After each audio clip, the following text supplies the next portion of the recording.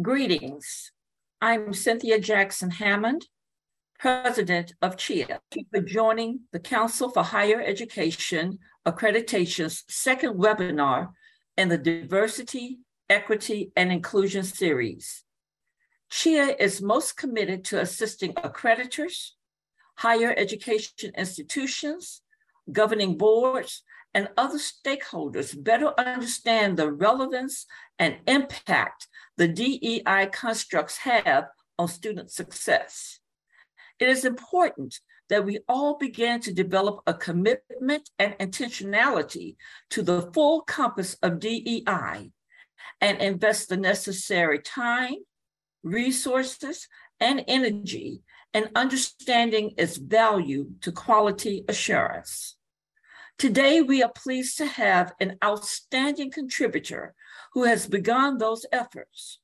Dr. Sunny Ramaswamy is an agricultural scientist by discipline, but also serves as president and CEO of Northwest Commission on Colleges and Universities.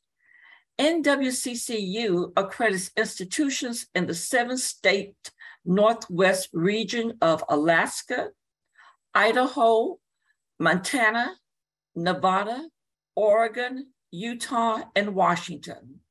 The Commission also recognizes higher education institutions in Canada. Dr. Ramaswamy was one of the first commissioners that positioned its organization's DEI values by developing propositions that relate ethics and DEI as integrated connections. I also would mention that in NWCCU's email tagline, there's a powerful statement of appreciation given to the many Indigenous people in the traditional homelands where the Office of Northwest Commission is located. Today, we have over 300 registrants, and we hope that you find this webinar informative and engaging. The moderator for the webinar is Mr. Jahan Colbert. Questions and comments may be posted, and Jahan will try to offer your questions to Dr. Ramaswamy. Jahan and Sunny, the webinar is yours. Thank you so much, and welcome everyone. We're going to just jump right in. So Sunny, thank you so much for being here. I always enjoy our conversations, and I'm sure our audience is going to enjoy it as well. But I'm going to open the floor up to you for your opening comments, sir. So, Jahan, thank you so much. And I want to thank Dr. Hammond as well, Cynthia Jackson Hammond. And Cynthia, thank you so much for this, your kind introduction and how you framed the conversation as well. And certainly I want to thank Joelle and Ashley and others in the background that are helping with this. And so it's my pleasure and my privilege to be here to engage in this conversation about a really critically important topic, about diversity and equity and inclusion, belonging and social justice. These are things that are, thrown around easily, but what does it mean really? And how should we be thinking as educators? So John, thank you so much for having me here. Look forward to this conversation. Absolutely. Absolutely. So let's jump right in with talk about your statement that you guys have put out. It's relatively new, I believe. You kind of revamped it. So my question is, why does the NWCCU present ethics and DEI statements at this time? Yeah, thank you so much, John. I appreciate that question. And yeah, we've been thinking of these issues related to ethics and diversity and equity and inclusion now for quite some time. And as a matter of fact, back in 2018, when I first came on board, we started thinking of requirement by the Department of Education. Once every 5 years, all of us accreditors have to go through a process to review and revise our standards. And we started doing that process at that time. And what came up loud and clear from our member institutions, and we have well over 160 institutions in our membership, what came up loud and clear, and by our members as well as from across America, was this need to focus on issues related to diversity, equity, and inclusion. And that came up and that got incorporated as we went through the conversations. We held a series of town hall conversations and undertook surveys, both formal and informal surveys. We went across our region. We engaged in conversations with folks from across the United States of America, and came up with our what we refer to as our 2020 standards for accreditation and eligibility requirements. And they were deployed, and it took almost a 2-year process to go through that. Iteratively got to a better spot, starting back in late 2017. And then in 2019, it was voted upon overwhelmingly by our membership. And, there's a phenomenal response. And then it was deployed as of January of 2020. So it's been in existence for, well over 2 years now already. That's operational at this time. And it very clearly, we speak to this idea of closing equity gaps, and then that needs to be done based on data and evidence, right? Disaggregated data. We require our institutions to provide disaggregated data. That's one part of it. The other part of it is, as you stated, is this effort on our part to create what we refer to as our ethics and diversity, equity, and inclusion statement. And this particular statement it's a composite statement, one pager, that we articulated, went through a process of, again, thinking very deep thinking, and then our commissioners, by the way, endorsed it here very recently, and is now operational. It's a statement that we made, and I've been asked this question: why this connection between ethics and DEI statement and things like that as well? And Jahan, you don't know this, but I'm a big fan of the dictionary. And it's one of my favorite books to read, by the way. I'm, always pick up the dictionary. I still have a big fat dictionary, and I pick it up and look at it, leaf through it, look at these words and things like that. I also do, crossword puzzles and things like that. So I love words. Mm-hmm. And so, one of the first things that I do in any word when I think about it is I think of the dictionary meaning of it. And just as a reminder to you and our listeners as well, is the word ethics. Very simply, what does that mean? Per the dictionary, it very simply refers to the moral principles that govern a person's behavior or conduct. Okay, that's the first thing to bear in mind. So if you and I subscribe to the idea of being ethical, then that is the moral principles that underlie everything that we do. Then morality requires us. Humanity requires us that we must take on and address these disparities that we see across the United States of America. And these disparities, what we talk about, the diversity that we've got, and offering equitable opportunities to everybody, and then creating an environment in which everybody feels that they're included, they see themselves, they belong, and then we do everything we can to address these issues of social justice as well. So when we talk about our ethics and DEI statement, inherent in it is multiple components. One is the moral principles underpinning all of this, and then the morality and the humanity of needing to address these disparities that we've got, create an environment in which everybody feels like they belong. And then we're doing everything we can to address these social injustices that we've got in our society as well. Mm-hmm. Sonny, it's interesting. What changes within your organization have taken place since the new statement? Yeah. So I just talked about how for us DEI, very simply, this just an acronym, right? Diversity, equity, and inclusion. But inherent in it is multiple different components to it. And again, I want to emphasize those different components. It is the diversity, the equity aspects of it, the inclusion aspects of it, the belonging aspects of it, and social justice. They're all inherent in it. And so we have incorporated that into our thinking, and it's part of our DNA. I like to remind ourselves, myself and my colleagues, it needs to be part of who we are. Mm-hmm. And so it is also reflected in, as I stated earlier, just a few minutes ago, it's in our vision. The vision that we articulated is that the Northwest Commission on Colleges and Universities promotes student success and closes equity gaps. That's a really important consideration as well, that you don't leave these two things out, one hanging by itself, but really they're all together, and that's what we talk about as well. And as I shared earlier as well, we also seek disaggregated data. So we look for evidence. Our institutions must demonstrably show that they're making progress, that the needle is actually moving as well. And so we started doing this. This is not something new for us here, that just started here in the last few weeks or months or whatever. And, a tip of my hat to Chia as well for articulating the sense of the importance of DEI in what we do in our standards and things like that. But we've been at it now for some time, as Cynthia said in her introductory comments as well. The Northeast Commission came out of the chute first to be able to do it. So it really is part of who we are. It's part of our DNA as well. And in addition to that, we promote both internal and external efforts. We offer robust education and workshop and training and provide resources and things like that on our website as well.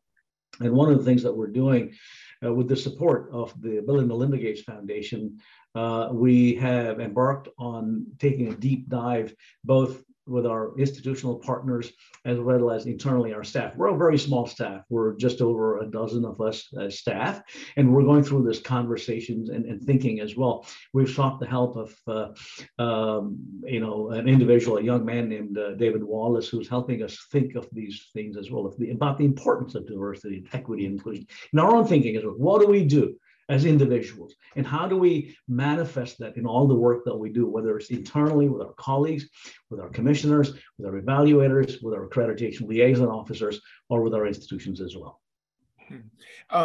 Does NWCCU have expectations for a new DEI standard as it relates to the institutions that are under you? Yeah, right. This is really, it stems from what Chia articulated here just a few months ago, as you know, Jahan. So as I've said, we've already been focused on efforts related to diversity and equity and inclusion. And we look at those components very carefully, very thoughtfully. And as I said, it incorporates into it these issues related to social justice and the inequities that we see across the United States and the disparities that we've seen. And, you and I have seen, particularly here with during the pandemic, these disparities that we saw only were exacerbated. And then what happened across the United States of America is this sort of it's unfortunate that people were killed, individuals such as George Floyd and Breonna Taylor and others. That was sort of the tipping point for us to, really think collectively as a nation as to what we need to be doing in regards to these ideas of these disparities that we need to address, absent which we're not going to make the progress that we're going to be, have to make. And so, as I said, the Northeast Commission really has been at it now for, well over a couple of years already in thinking of these issues related to diversity and equity and inclusion. That is in our, reflected in our vision statement. It's reflected in our standards. And even in our requirements, we incorporate that sort of a narrative about the requirement for these disaggregated data. We got to define it. John, I want to share this with you. One of my all-time favorite statisticians' jokes that I want to share with you and the listeners. When we look at averages, and that's what we do across America, right? We say that University X or College Y is graduating, let's say 50% of the students or 90% of the students. Okay, there are some top-notch institutions that graduate 90% of the students.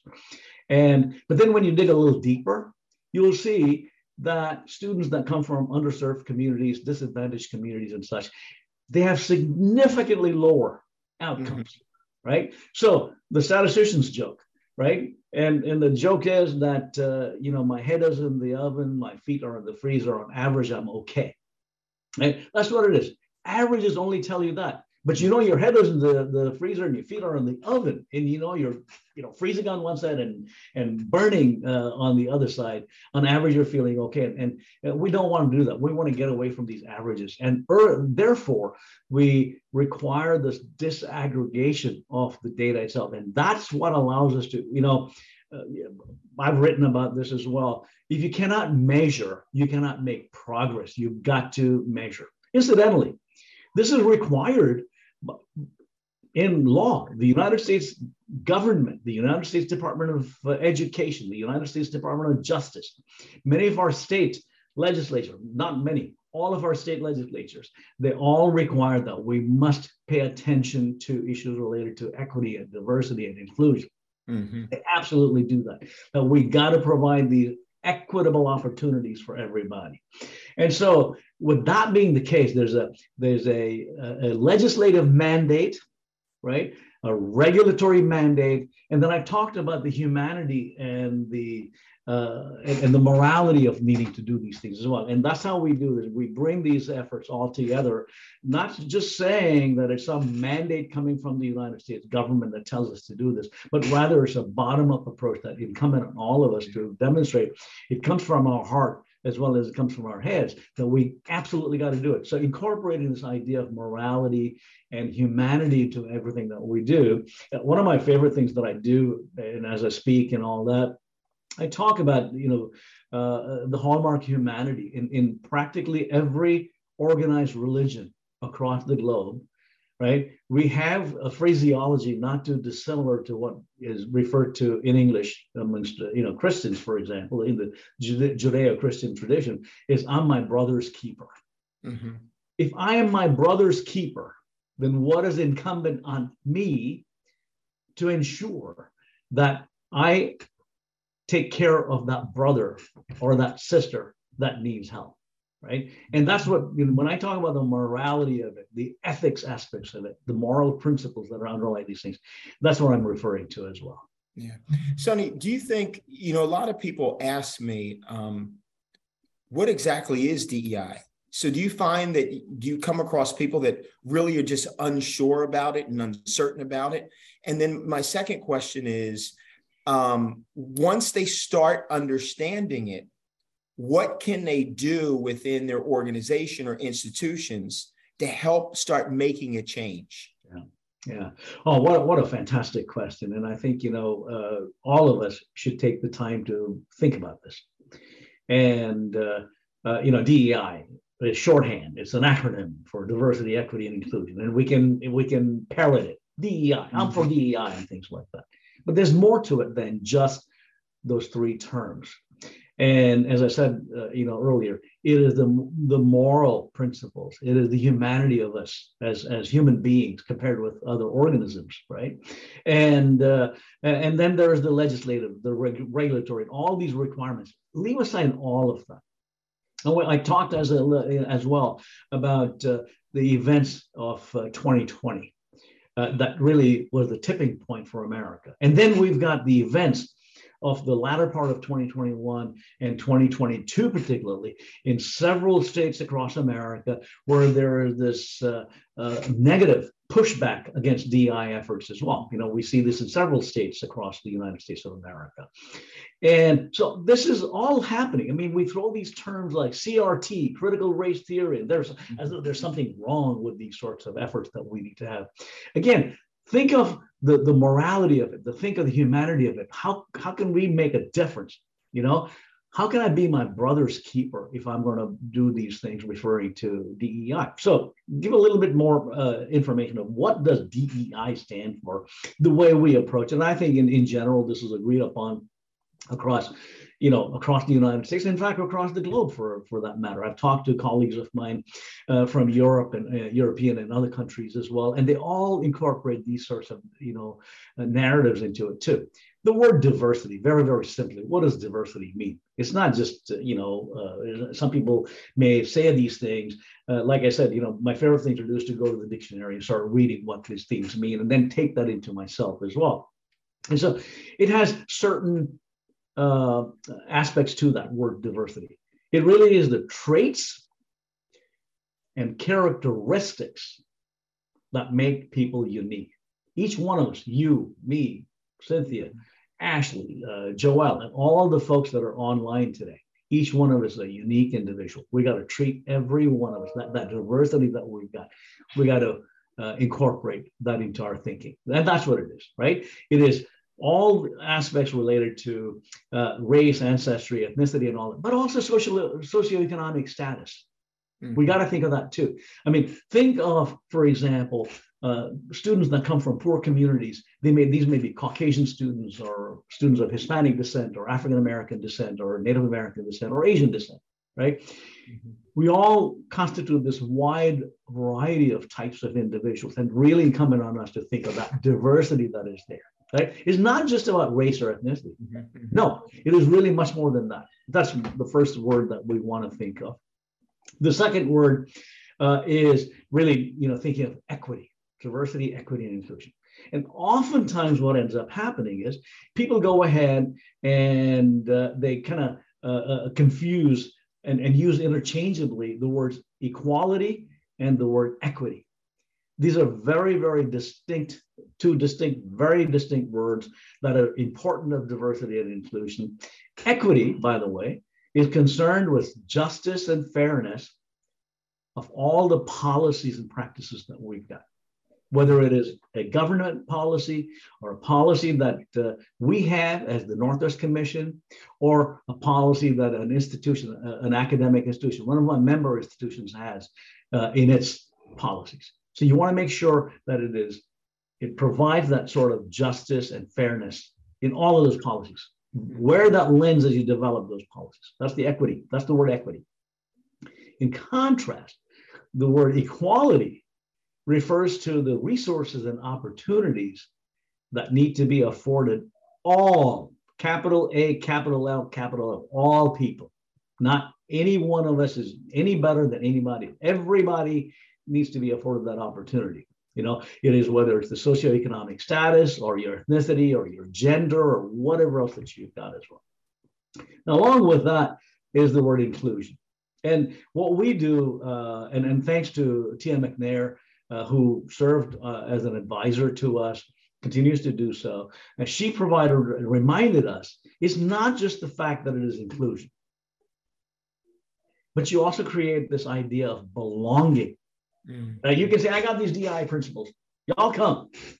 No, that's not enough. You got to create the sense that you belong there. When I go there, when I go into a classroom, I see people that look like me. When a professor stands up and teaches, I see that I belong in that particular classroom. I may look different from you, but I still want to must create this environment in which you feel like you belong there. So these inclusion and belonging, these two terms, they refer to the behaviors and social norms that ensure people feel welcome and are appreciated and valued as part of the community that they're part of.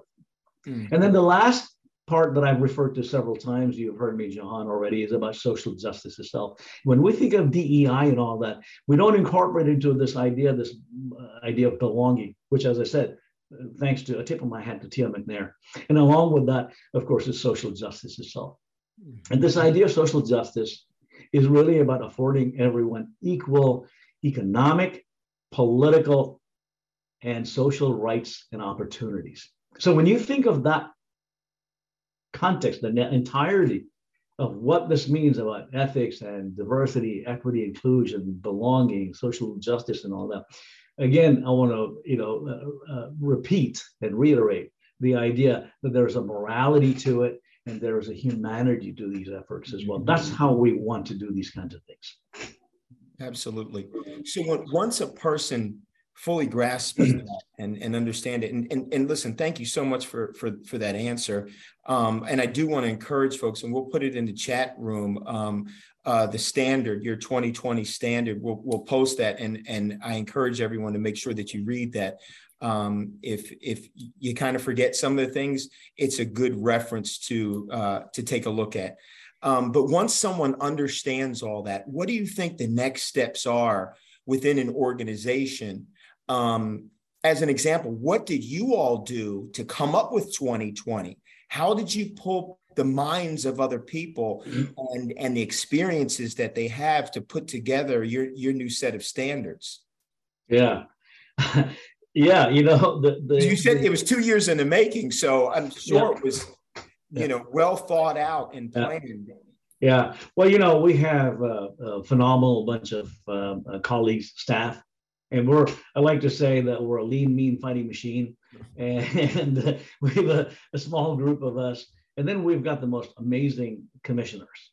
And our I mean, it's really critically important that your commissioners are supportive of all the efforts that you undertake as well. And then along with that, of course, are the institutions. And the way this whole thing flows for us, and the way it flowed for us, you know, as I said to you, starting back late 2017 through 2018 through 2019, when it was all voted upon by our members and all that, we articulated the idea going back then, as we went around, my colleagues and I went around our region, and for that matter, around the United States as well, engaging in conversations, undertaking surveys and things like that. We framed the conversation around the words student success and framed a word around this idea of closing equity gaps. We started with student success, and then we started hearing from our colleagues from across the region as well as from across the United States, and in conversations that we had with our commissioners, with our accreditation liaison officers, with our evaluators and such. And all of this, you know, it kind of shined the spotlight on this idea of creating efforts to incorporate approaches to address equity. And I used to go around in those days. Jahan, you've been around long enough. And you remember the 1992 elections when Bill Clinton was running, and he created a phrase that was like on everybody's tongue, you know, a catchphrase called "It's the economy, stupid." And what I started doing was to, you know, take that phrase and then rephrase it a tad bit and started calling it "Is the students stupid?" So everything needs to flow from the students. That's the be all end all. That's the raison d'etre of why our institutions are there, the raison d'etre of who, you know, why the commissions are, the accrediting commissions are there as well. And so when you take all that into account, we went through this process, this iterativeness, and we heard from our member institutions and others represented. I mean, we got data from literally, I kid you not, thousands of people, or groups representing hundreds and hundreds of people as well. We got all of that input. And we met with groups, we met with faculty groups, we met with unions, union representatives, and with administrators and others, and took all this input. And our staff went through it, sorted it all, and came up with the standards that we've got. Again, you know, all that, it culminated well over 2 years in a vote, and overwhelming vote. Well over 98% of the members voted, right? There's this buy-in on what this is all about. And so that buy-in was critically important. The reason that it was not 100% was because just a handful, literally 3 institutions, 2 abstained for whatever reason, and 1 misinterpreted the statement and voted no. And so really it was overwhelming, that response that we got. And there's this buy-in. And so if you go across our membership and you query our members now, they're really bought into it. That's a really important aspect of it, right? If you want to sustain this effort over the long term, it's not just somebody coming in and saying, thou shalt. Thou shalt, you and I know, will never work. Because as soon as the one that is articulating the thou leaves, it's gone. Yeah. You want this bottom-up approach, and that's a really important aspect of that buy-in that is needed as well. And again, you know, we have what we've focused our efforts on is really for people to think of, why should we do this? What's important? And you know, earlier I talked about there's the statutory, there's the economic and moral imperative to doing these things. Right? To remind our listeners, it is enshrined in state and federal laws and regulations. It's really important to think of. It is enshrined in the Department of Education's regulations. And it's enshrined in our standards and eligibility requirements. People need to go ahead and incorporate that. And then I talked a little bit about the hallmark of humanity. You know, by the way, I'm an atheist. I'm a scientist, okay? But I still read all the religious texts and things like that. And we see this theme of this idea of my brother's keeper.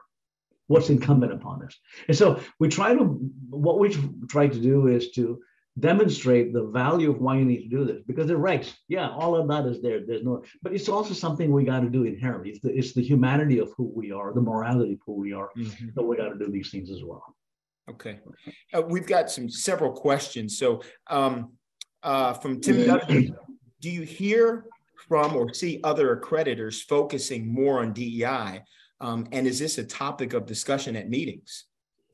Oh, yeah, absolutely. This is, I think what has happened is, going back to the sad events of 2020, and those events in many ways were a tipping point. And we've seen this not here just in the United States.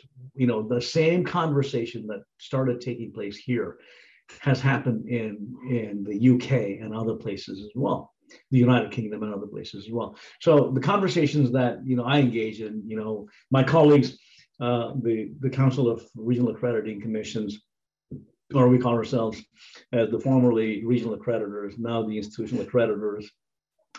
We have conversations about this. All of us are focused. I mean, if you look at our standards collectively, if you look at our requirements collectively and the efforts that we're investing in, again, disaggregating data, for example, WASC or, SAC-COC or HLC. I mean, all of us, every one of the 7 members, CRAC members, is really focused on these kinds of things. And so we see this a topic, and this is not only in the world of what we're about, accreditation and things like that. This conversation, as you may know, I'm a card-carrying entomologist, and I'm an insect guy. Mm-hmm. And the Entomological Society of America, for example, again, the trigger being the events that happened here in the last couple of years, and also the sort of the negative pushback that's going on in some states across America. As a matter of fact, next week, I am speaking at the American Chiropractic Association. This is has like maybe about 700 or 800 chiropractors from across America that are going to be in attendance in San Diego. And they asked me to speak to this whole idea about why it is that we need to care about DEI. So it's not just within the world of education that we see this, but in other realms as well, including, as I said, the chiropractics. Okay. Another question is, we conduct an inventory review of social mission within health professions, accreditation, standards, and identified variability across standards. We look at standards related to student diversity, faculty, diversity, leadership, diversity, and student training, faculty training, et cetera. Are there opportunities for accreditors to come together to develop more standardized standards in social justice and or social mission? So, wow, what a fantastic question. And, one of the things that I'll remind myself all the time and remind the others as well, going back to federal regulations and things like that. So that we do have regs, then that drives these kinds of things as well. And certainly conversations are really, really important, that we should be, bringing these things together. And the efforts that have been supported by, CHIA, for example, and others as well. A number of the professional societies, as I said, the Entomological Society of America, and the world that I've lived in as a scientist. And Cynthia again introduced me, said I worked as an agricultural scientist, and I worked for President Obama, in my former life, and for Trump as well in my former life. So I've been part of the various scientific societies, including the American Association for the Advancement of Science and the American biological scientists and physiological scientists and plant pathologists and agronomists and social scientists, sociology and economics and all these places. In all of these, there are these conversations that are taking place. And so I think working collaboratively and the opportunities that are afforded by organizations like CHIA to convene, right? You have the sort of, of course, the gravitas and the opportunity to be able to convene all of us to come together to think of what might these, standards be and things like that. Now, one of the approaches that we use, and I might, remind everyone as well, is we don't want all of us to be lockstep in the same exact, set of standards and things like that. We interpret, we take the regs. That's where it all is derived from. It is the United States Department of Education's regs that drive all these things, because it's tied to money, Pell Grants and things like that. And the approach that we've taken, the Northwest Commission has taken, is not to be prescriptive. Rather, we articulate these sets of standards and ideas. They're standards. They're aspirational, right? People need to aspire to get to a better place. And we also articulate the idea of continuous process improvement. Not everybody's got it all figured out right off the top. Even the best can get to a better spot as well. And so I think, the conversations, and again, going back to the statement that Chia released here just a few months ago, is really another step in the right direction. And having these summer conferences, these sorts of webinars, these conversations, and other conferences that Chia and the other organizations can help convene are really important as well. And that helps us come together in thinking of how might we be able to create standards that are similar, not the same, but similar. They have the underpinnings of specific things that we need to be looking for. Okay. Another question. Our AABI definition of equity is equity seeks to ensure just treatment, equality of opportunity, and fairness in access to information and resources for all persons. Question to you. Are we mixing your distinctive definitions of equity and equality? Well, y'all are the experts on what is relevant to you in your lived reality. Okay. And as I said, as I was responding to one of your earlier questions, as I said, oftentimes we,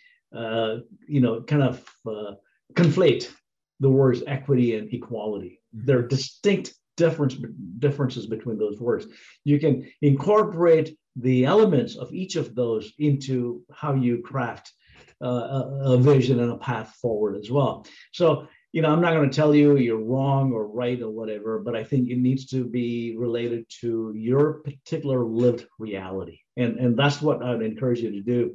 And think of these things. And we want to be able to go ahead and distinguish between these terms that we've got. And social justice is something that has become much more of an effort that is being incorporated into these DEI efforts as well. We didn't used to pay attention to that. And as I said, Tia McNair reminded us that incorporate this information, this issue related to belonging. One other thing I want to share with the group as well, that I just remembered, because Tia was very instrumental in helping us do this. Also, Tim Rennick from Georgia State University. Some of you know Tim as well. And we had these two different councils that we created. And what we're doing right now have created a fellowship, an educational programming approach. And my colleague, Dr. Jess Stahl, is managing this effort. And I think she's going to get upset with me that I'm, in quotes, advertising. She's already full up on it already. The deadline has already passed. But the idea is to look at, we talked about data-informed approaches to making sure that the needle is moving. So she's created, in partnership with SACS, COC, Southern Association colleagues, created this fellowship called the Data Equity Fellowship. There's also inequitabilities in whether we can collect the data and how best to use those data. I mean, there's a whole slew of things that we've got in America. And so we're taking some baby steps about these various types of workshops and educational programming and things like that as well. So going back to the simple question, AABI is, really, it's your effort, and you got to think of your lived reality and incorporate the appropriate elements into how you define and how do you identify your efforts related to DEI. Mm-hmm. Okay. Another question. Can you provide an example of a standard that was adopted? Our organization is drafting standards similar to those adopted by ACGME, in which we ask our member sites to tell us what they are doing in regards to DEI activities, recruitment, admissions, retention. But we keep getting asked, how will a site know if they are compliant or not? How will our evaluators be able to assess if their activities meet the standard, et cetera? Any guidance here would be appreciated. Yeah. So what, it's an interesting, really wonderful question. And as I said earlier, if we look at our the members of CREC, and that's the one that I know most of. Okay, and if we look at our standards, how we do what we do, how we require disaggregated data submission and things like that. Again, all driven by the federal government regs and things like that. IPEDS collects these data as well. So we incorporate these, and that's the approach that we use in promoting efforts related to diversity, equity, and inclusion, social justice, belonging, et cetera, in our institutions as well. And so, one of the things is, that I'd encourage, so it's not a one and done. The approach, and we're constantly evolving society. And so we adhere to this principle of continuous process improvement. You can't ever say, I'm done. I'm done. I've dealt with all the inequities. I've dealt with all the injustices that I've got. No, it's never going to happen, because as long as you and I as humans are involved in this, we're always going to have issues related to inequities, in part because, as new people come along, there's new things that are going on as well. And each one of us brings this multiplicity of ideas and thoughts and approaches and things like that.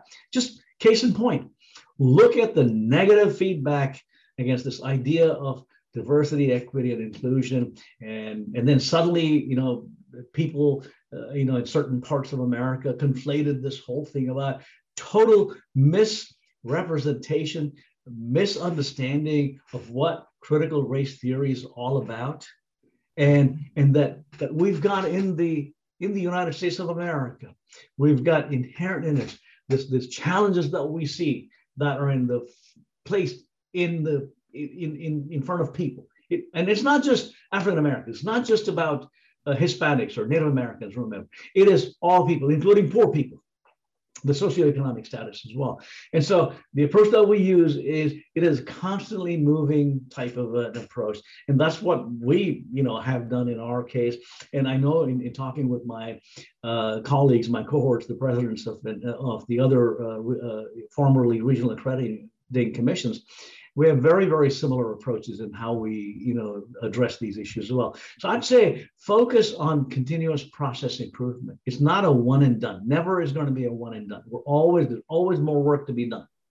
And we need to continually aspire to getting to be better and better and better. And again, aspiring to that idea of morality and humanity that I referred to earlier.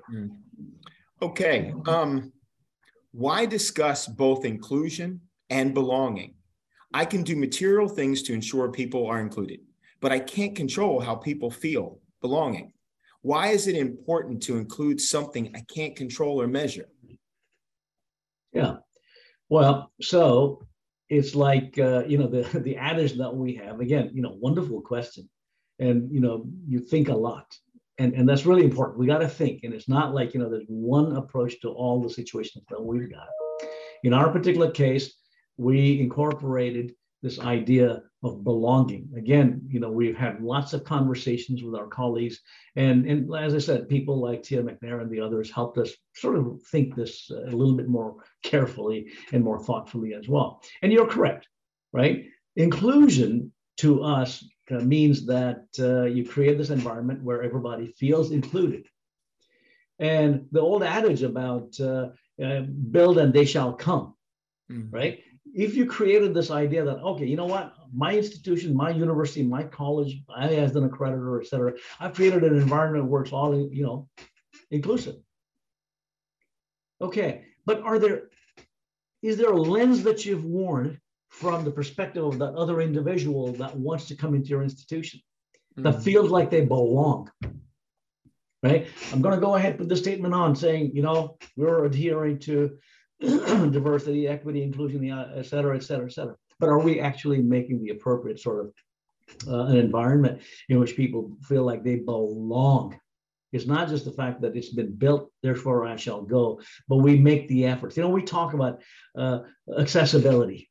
We talk about affordability. And all these other things that are there as well when we talk about students and student success and things like that. It's not just enough that we offer all the courses, but we make sure that those courses are offered at a time and place that every student from whatever background is able to get into it. I also share with people that what the pandemic has shown is that it really has helped us democratize education, whoever it is, wherever they are, democratize. And yet at the same time, it also exacerbated the disparities that we've got as well. So it's not enough for me to say, I'm going to offer you these courses online or whatever, but I got to make sure that I'm going to, create an environment in which people, they feel like they belong in there as well. So I think that's the way I frame it. It's never one and done.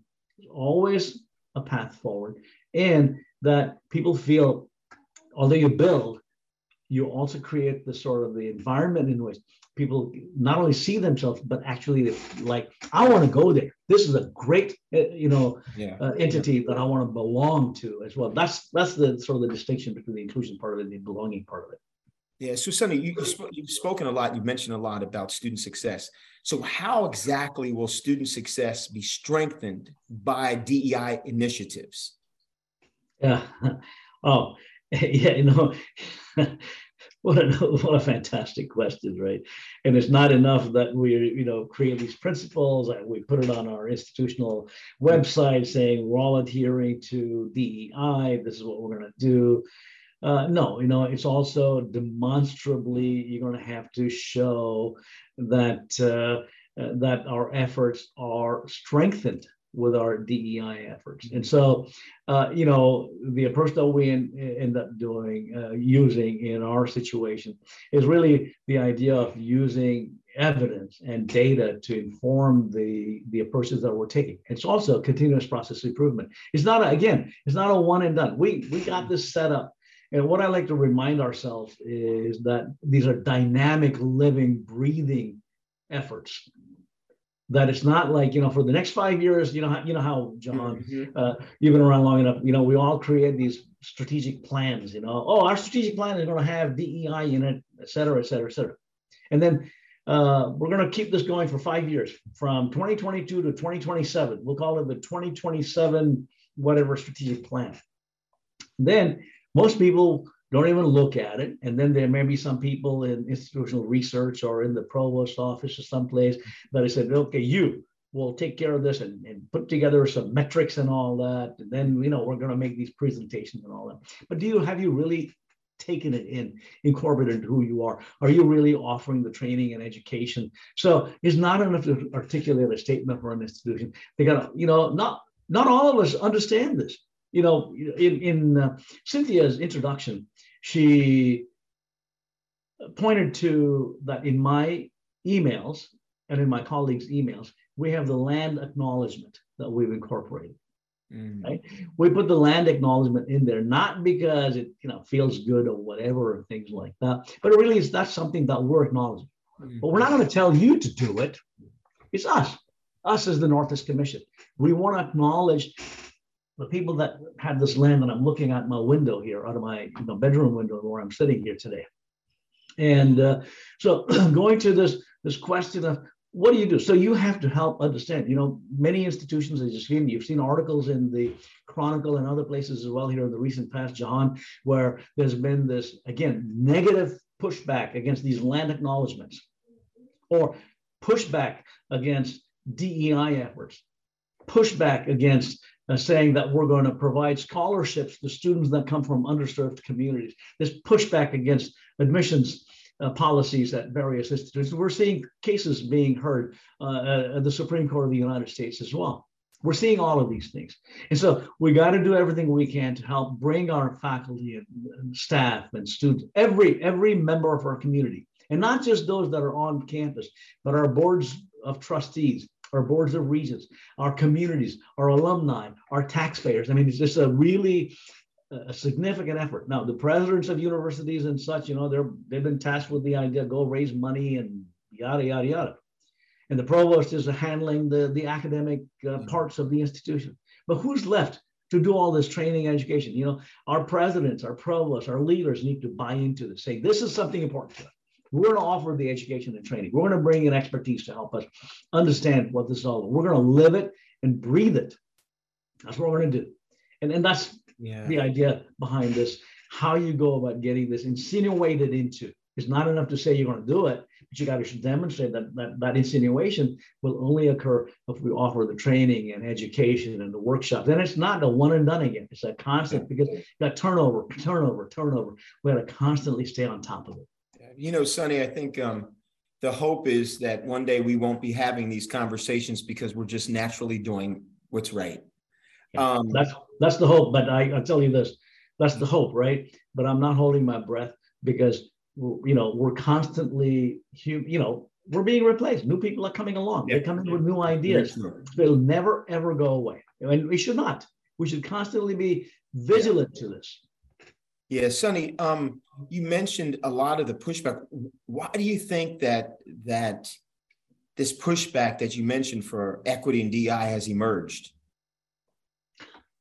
I think in part because, I'm going to paraphrase Pogo. I've seen the enemy and he is us. We're the enemy. You and me and Cynthia and all of us that are deeply, passionately interested in efforts related to creating an equitable, inclusive environment that people belong, that's reflective of who we are. The approach that we used was a top-down, there's a mandate, folks, y'all are going to do it. Otherwise, we're going to come and kick your, what? Yeah. Right? We're going to threaten you. And that's the approach we ended up using. It should be a bottom-up approach. It's about that education. It's about demonstrating that value proposition. What's the value and why should I do this?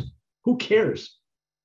Not enough to have a statement that is, strung together and put on our website or whatever, saying, okay, you know what, this is great. I did it. I got a statement. I'm patting myself on the back. But there's more to it than that. And I think in many, many states that we have failed miserably in helping understand. And what has happened too, in some quarters, in some communities across the United States of America, we saw some individuals preying on the insecurities of some people and using that insecurity because, people see a person like me. I'm a foreign-born person coming here, taking over the jobs that are, the God-given right for individuals that have been here, in quotes, prior to my coming here. Now, these are the kinds of things that we've got. And so I think shame on us collectively for not engaging in the kind of conversations, the kind of education. I mean, you'd think that education is going to get us out of the morass of poverty, get us out of these areas that we've got. And the irony of this is some of the individuals that are pushing back on these things, you look at their, in quotes, resumes. They're graduates of Stanford, of Princeton, or of Yale, of Harvard. I mean, the top institutions in America.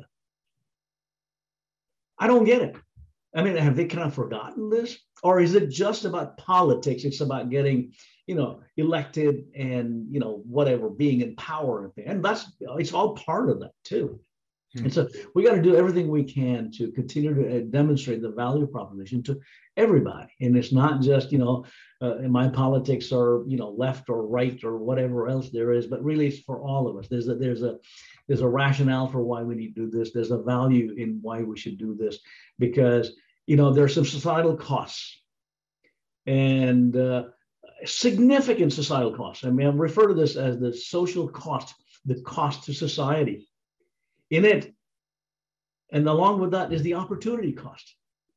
And economists, amongst your listeners will know this. When we talk about opportunity costs, we talk about the loss of potential gain from other alternatives when one alternative is chosen. So if I choose this, I may lose something if I didn't choose this. How do I do that? Right? And so that's something to incorporate, the social cost and the opportunity cost as well. And this is something that needs to drive it. It's not just some regulation or some federal law. The Department of Justice will come and, beat up on you if you're not doing these things. No, that's there.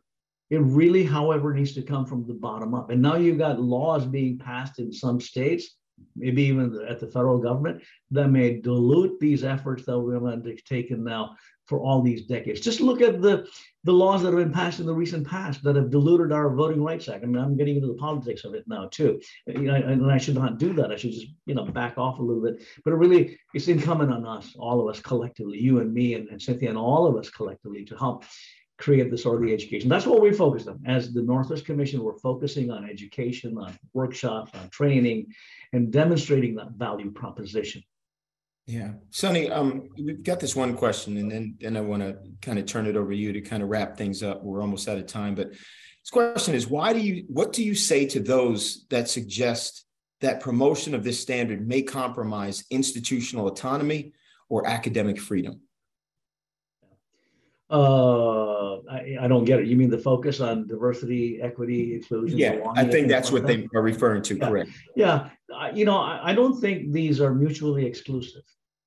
Academic freedom is not going to be impacted if we were to help our faculty understand why focus on diversity, equity, inclusion is important. It's not what people hate is an institution saying, thou shalt, land acknowledgement. Everybody line up and lockstep, you're going to do this.